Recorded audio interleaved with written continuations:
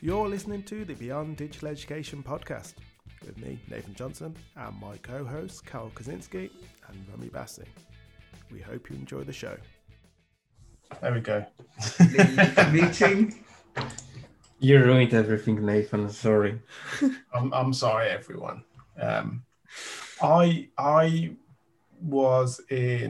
I was talking to Danielle, a colleague, yesterday, and one of her bugbears was the term digital natives, and I just thought it'd be interesting just to get your views on digital natives, what that means. So she was directly kind of talking about Mark Prensky and his work on digital natives and digital immigrants. And yeah, similar to the learning styles and things like that, the fact that it's been debunked. But I was just curious because I was very cool on the subject. But yeah, I'll throw it out there.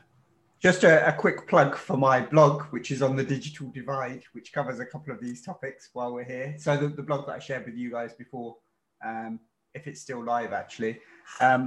It's something that we discussed quite some length in my master's as well, actually. The idea of the digital native and Prensky's ideas here.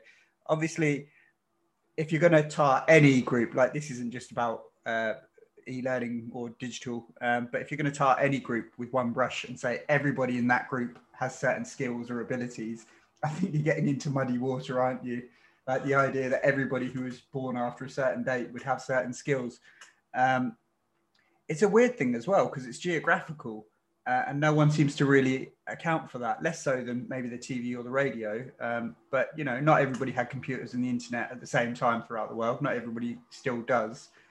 So the idea of putting a year on it is weird. And also the sort of assumption that people who were older weren't somehow already steeped in digital technology. You know, they're the people who made it. Why would we assume that like there's this kind of barrier based on age when actually all of this technology depends on the people who've developed it before us? Slight quick intro there to the topic. Oh, thank you very much for that intro. I think this is a very, very good summary of this. I suppose one of the most interesting things from kind of my perspective is the impact of the digital natives and the curriculum development. And you can see that from the kind of primary school, all the way down from the primary school, secondary, up to the higher education. What are the changes that we have observed in, last 2 decades in national curriculums all over the Europe or world, and adaptation of the curriculum to meet the needs of digital natives? Because like if you are talking about the digital natives without any conceptualizing this within the curriculum, what's the point of talking about this? So I think it's got to have some kind of... But hasn't some of this changed because of industry as well? So the rise of lots of these technology industries, then there's more need for people with those skills. So when you say the curriculum's changed, I guess coding and stuff like that. So you've got more students learning that type of stuff. But that is a direct impact of kind of the changes within industry and the fact that we need people that have these skills, and kind of identifying that when we talk about digital natives, they don't have the skills. So these people just don't have. That's why we're having to incorporate and embed it into education, because we're just assuming, okay, this person has, and I was reading one of Mark Prensky's articles, and this person has 2,000 hours of video game experience. And I know we've talked about video games. Yeah, but what has that given them that will help them to survive in today's world of work? I don't know. It's a really interesting point, Nathan, because I think sometimes when people are marveling at their 3-year-old being able to unlock the iPad and open an app, it's not actually that complicated. iPads by definition, like, well, not by definition, but iPads are designed to be super simple to use. They're not demonstrating any particular skill by being able to unlock the iPad and open an app necessarily, other than being able to repeat 3 or 4 actions. If you had a 3 or 4 year old that was writing some sort of program that would open the doorbell on face recognition, I'd be like, yeah, okay, there's some serious step change here in what the kids of today are able to do. But you're absolutely right. We still have to teach them these skills. Just because we're teaching them something different doesn't mean, like, inherent in the kind of environment or world they grew up in. The digital tools being around has made them super skilled at them. And I suppose you're absolutely right. And I think, the fact that you can play computer games, it doesn't mean that you're gonna know how to use Excel or PowerPoint effectively. So it's saying that they are digital natives, so they should be capable of having access to learning or e-learning easily, and they should know what to do with this straight away. It's almost as to say that, I got a driving license, so I can attend the F1 race, which, the fact that I have driving license doesn't make me racing driver. But I suppose, Nathan, what you said about the curriculum and development of the curriculum, this is a really interesting point, because yes, you can see a growing number of schools implementing like coding classes, or you can see that, for example, in the place that I live, there is a lot of libraries who are doing like after school classes for kids that teach them like basics of the Python and things like that, which is really great to see. However, and of course, this is not criticism on the stage of, because it's let's finish with that. It's not the criticism, but one of the things that I think the spread of COVID-19 showed that we didn't do nearly as much as it could.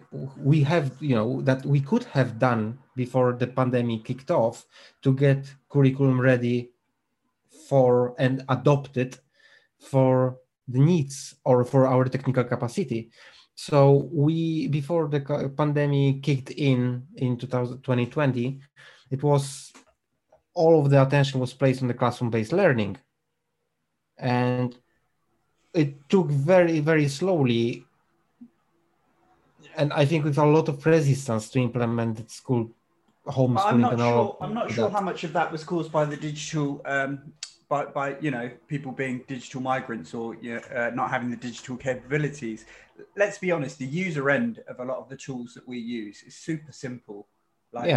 Our end isn't particularly difficult. You don't need to be skilled in IT or anything to use our end. But one step removed from, what the learners are using or the academics are building in is really, really easy. In fact, after maybe a week of using it, you can know pretty much everything you need to in order to build an effective course. I don't think the issue here is digital capabilities. And the point you were raising about COVID coming up, if anything, I feel like when COVID did hit, the amount people were able to learn so quickly was impressive, but also demonstrates that actually, had they started to put this work in beforehand when there wasn't such a rush, things might have moved along a bit quicker. I don't think them being born 10, 15 years earlier would have made that much difference. But on another note, and I was just going to bring it back to this digital native, digital migrant, and I raised the term digital divide. I find the term digital divide a bit more palatable than this whole concept of digital natives. And the reason why I do is because even though it wasn't initially intended, or I don't think it was initially intended to refer to this, it also refers to like the different capabilities of people based on like their region that they're in. Maybe they don't have bandwidth, maybe they don't have access to the right technology.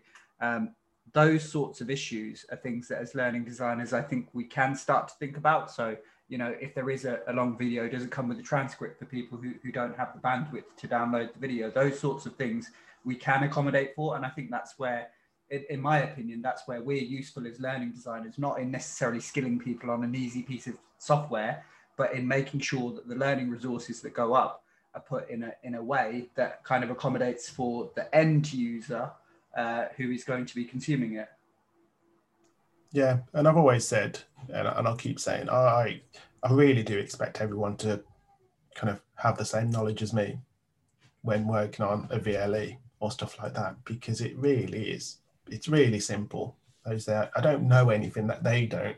Now, if we're talking about some of the coding and the stuff like that, you don't need to know that. That's not something that you need to kind of get to grips with. And if that's one of the barriers, then maybe you need to take that step back and just assess kind of what exactly you need to create a good course. You very much need the basics. So when I kind of have conversations, I can't do this, I can't do that, it does frustrate me, because I'm like, okay, at what point are you just going to use Google and find out some of this stuff and use your skills to actually kind of figure out how this works? And maybe it's that kind of inquisitiveness, that kind of want to learn. I want to find out this, I want to learn this, and that's why they don't do it, because, well, maybe I don't want to learn it, but I have to do kind it. of a paradox in education that, you know, you might come across people who aren't self-directed learners or aren't keen on learning new tools and skills which may enhance not only their own role but the kind of impact that they have. Yeah, it's a tricky one, isn't it? And I think, like, I probably agree with you that might be the reason for some, but it's difficult to prove, isn't it? No one's ever going to come out and say, I can't be bothered to learn this. Yeah. Or very few. But I mean, and that's it. There's so many tools, and that's why I try and drum down to, you don't really need to know the tool inside out. You just need to know how to do what you want to do. So if it's, I need a type of assessment, or I need, whether it's a quiz, whatever, it's, okay, how do I create this? How do I formulate this? And then, okay, how do I populate it? Cool. But there seems to be this, it's looked at it the opposite way. It's, I really need to know this tool before I can actually do anything with it. And that fear of, there's so many tools, I need to know all the tools. But actually, you don't need to know any. And that's where your expertise comes in as well, isn't it, though? Like, or perhaps, I don't know, maybe less so for the learning technologist, but as the learning designer, the first thing they need is, like, so you use the quizzes, the first thing they need is an assessment. They want to assess that the learning's taken place. So once you've got to the idea of an assessment, it's like, okay, well, what are you assessing? So you might draw back to, like, either the course outcomes or weekly outcomes or something like that to say, well, I'm checking off 1, 2, and 5 are met in this assessment. Okay, well, what sort of questions would, or what sort of tasks would drill that out? And then you can start to think about whether a discussion is appropriate, whether some sort of assignment is appropriate, whether it's a quiz. But yeah, like that fixation on the tools, I guess, if there is a digital migrant and digital native, I would say if people are keen on that idea, this might sound a bit cynical, but you could exploit that to your benefit when people are insisting on the tools and be like, no, this is what works. If that helps. I mean, I wouldn't suggest it, actually, thinking about it, but yeah. Would we be digital immigrants, or are we on the fence? It's a tough one, isn't it? Like, so I think you're a couple of years younger than me, aren't you, Nathan? Yeah. So when I was 16, 17, I got my first mobile phone, and I was ahead of the curve on the new digital phones. Most people didn't have internet by the time I left school, and most people didn't have a mobile phone by the time I'd left school, and driving. So, like, you know, I think we fall in that, because it's the same with millennials, or we millennials, we fall in that kind of grey area where it's on the border. And I think being a son of immigrants, my life is shaped differently because, like, you know, my parents' values would have been slightly different raising me, might have been slightly more sort of Indian traditional than British traditional. And I think that colours culture, and all of this that we're talking about with digital natives and stuff is another form of culture that's come through, where some people have been exposed to something but others haven't, right? Yeah. Yeah, I didn't have a phone until later. I won't specify. But yeah, because I look at it, I'm like, I must be an immigrant, but maybe I'm a digital native because I've grown up watching X amount of TV as I grew up, and now from that I find it really easy to consume video media. That was sarcasm, by the way. But I was going to say it can vary in families as well, right? So my brother, who's 2 years older than me, like the difference between us was I was really interested in computers as a kid. I just found like electronics and anything like that interesting. My brother can barely find the on switch to a computer. And what are we saying? Are we saying we're from completely different sides of the digital divide because he can't switch on a computer and I can, even though we've grown up in the same house, pretty much the same education, same exposure to tech. Me and my brother, we built computers and all sorts. And I look back and I'm like, that just taught me how to build a computer.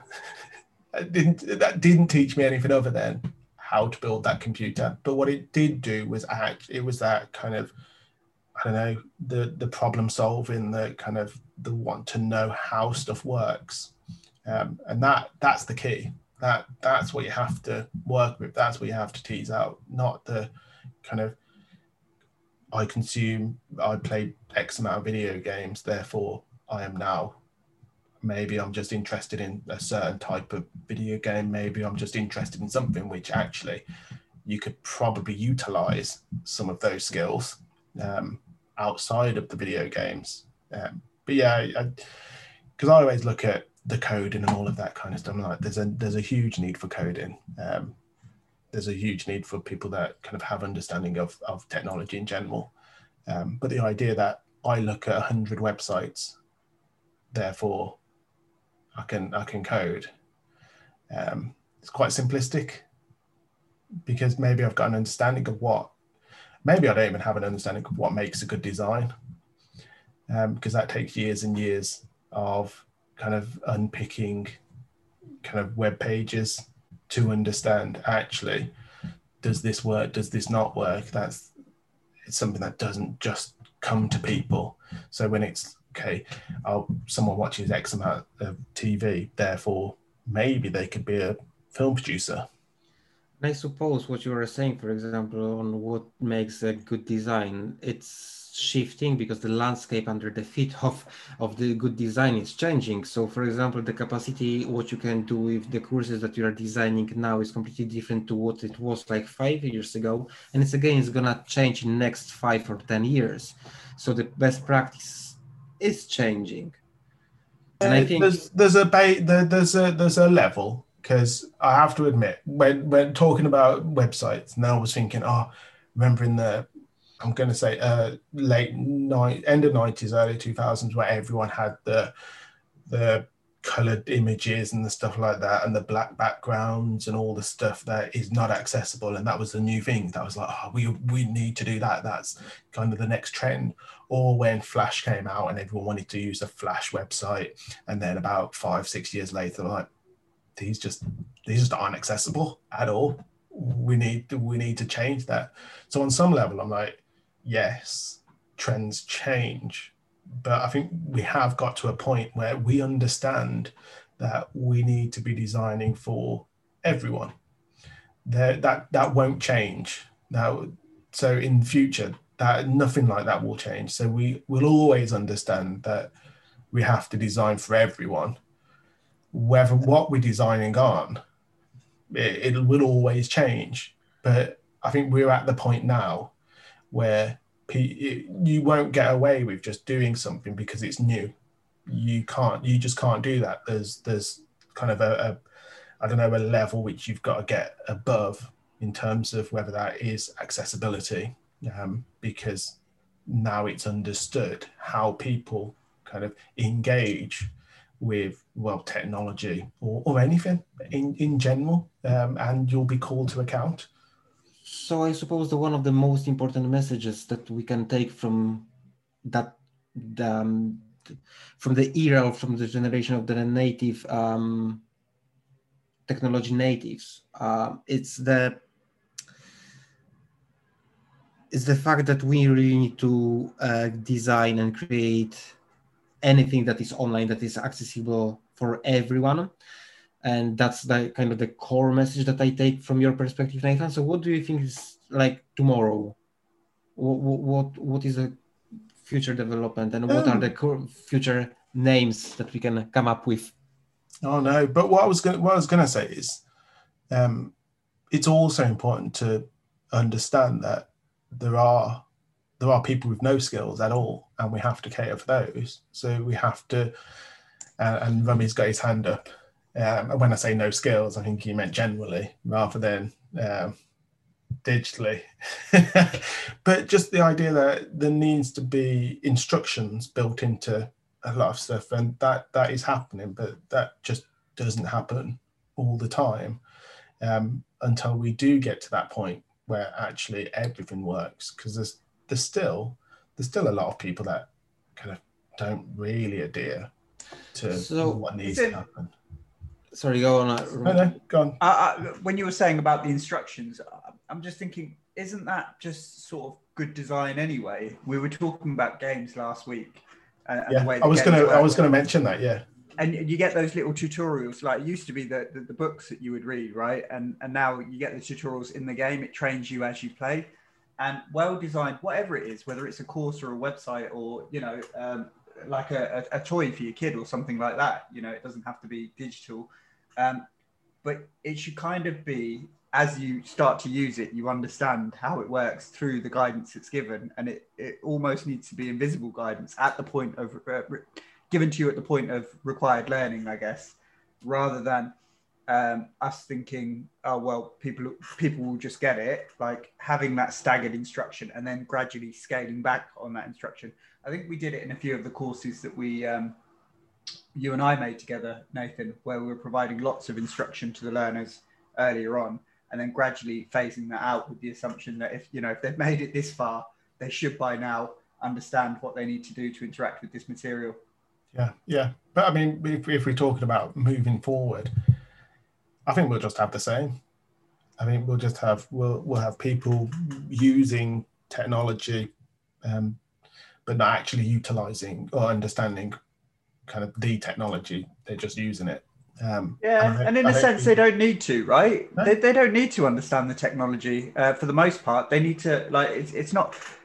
Well, if you've got learners, they don't need to understand how the VLE works. They just need to be able to get the information that they need at the time that they need it in the format that suits them. And I guess all of this stuff around digital native, digital migrant, digital divide, most people won't need those digital skills anyway.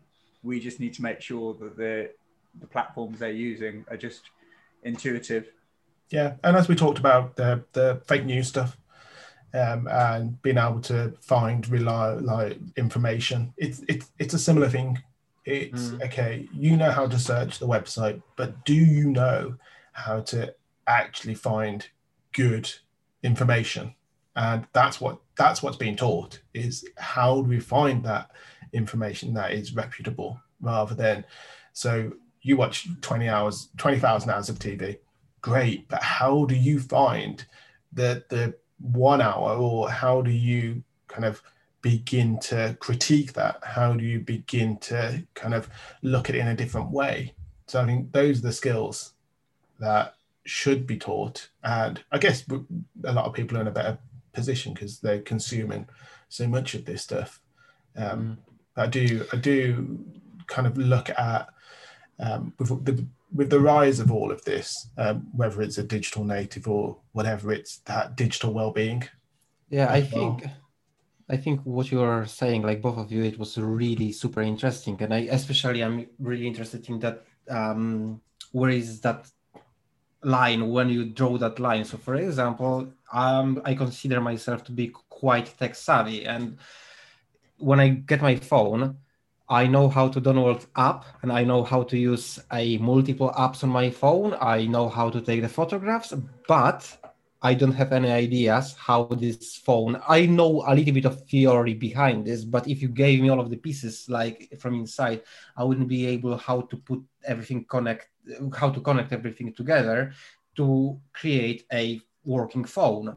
So I suppose when it comes to the Rumi's point, yeah, people don't need to really know how to use the like back end of IVLEs and systems that they're using.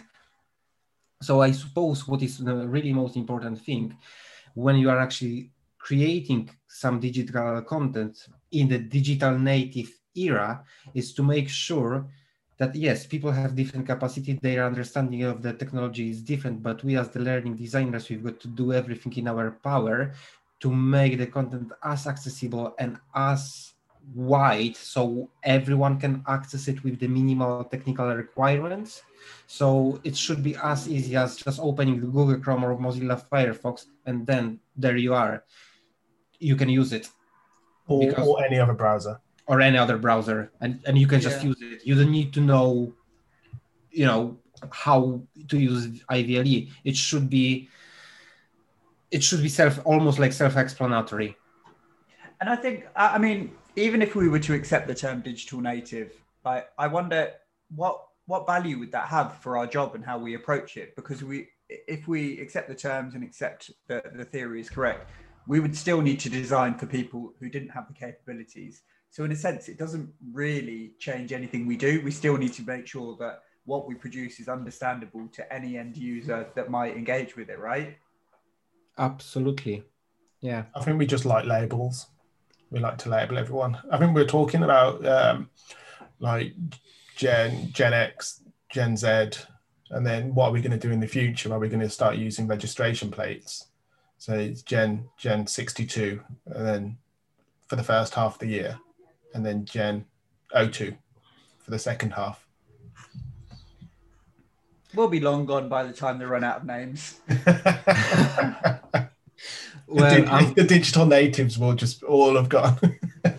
I was going to say something, but I'm not, because we are recording, and I'm aware that sometimes my views are, well, I need a lot of time to unpick them just to express what exactly I mean. So I'm interested. You got to stop the recording now. This will be the after hours. But now we're going to be like, oh, okay. Well, it was nice. It was nice for everyone to have joined us. We're going to cut this now and listen to kind of what Carl has to say and have a laugh behind the scenes. But guys, if you really want to hear what I was going to say, give us the subscription, support us, expand our audience, and then you're gonna find out. In which case, please don't false advertise. Yeah, don't false advertise on the podcast, Carl. Okay, because sorry. You're never going to share that, whatever it is.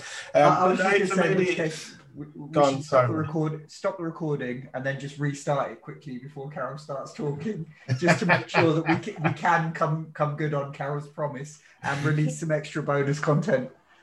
But yeah, I think it's a really interesting conversation. I think it's the same with kind of learning styles and all of that type of stuff. And yeah, I mean, we've got Danielle on the show in the future, and it'd be good to hear from her, some of her thoughts as well. But yeah, thank you for joining me. Thank you. And we'll see you on the next podcast. Goodbye. Bye. You've been listening to the Beyond Digital Education podcast. If you liked what you've heard, please do listen to more of our podcasts, and please do engage with us on the topics we've raised.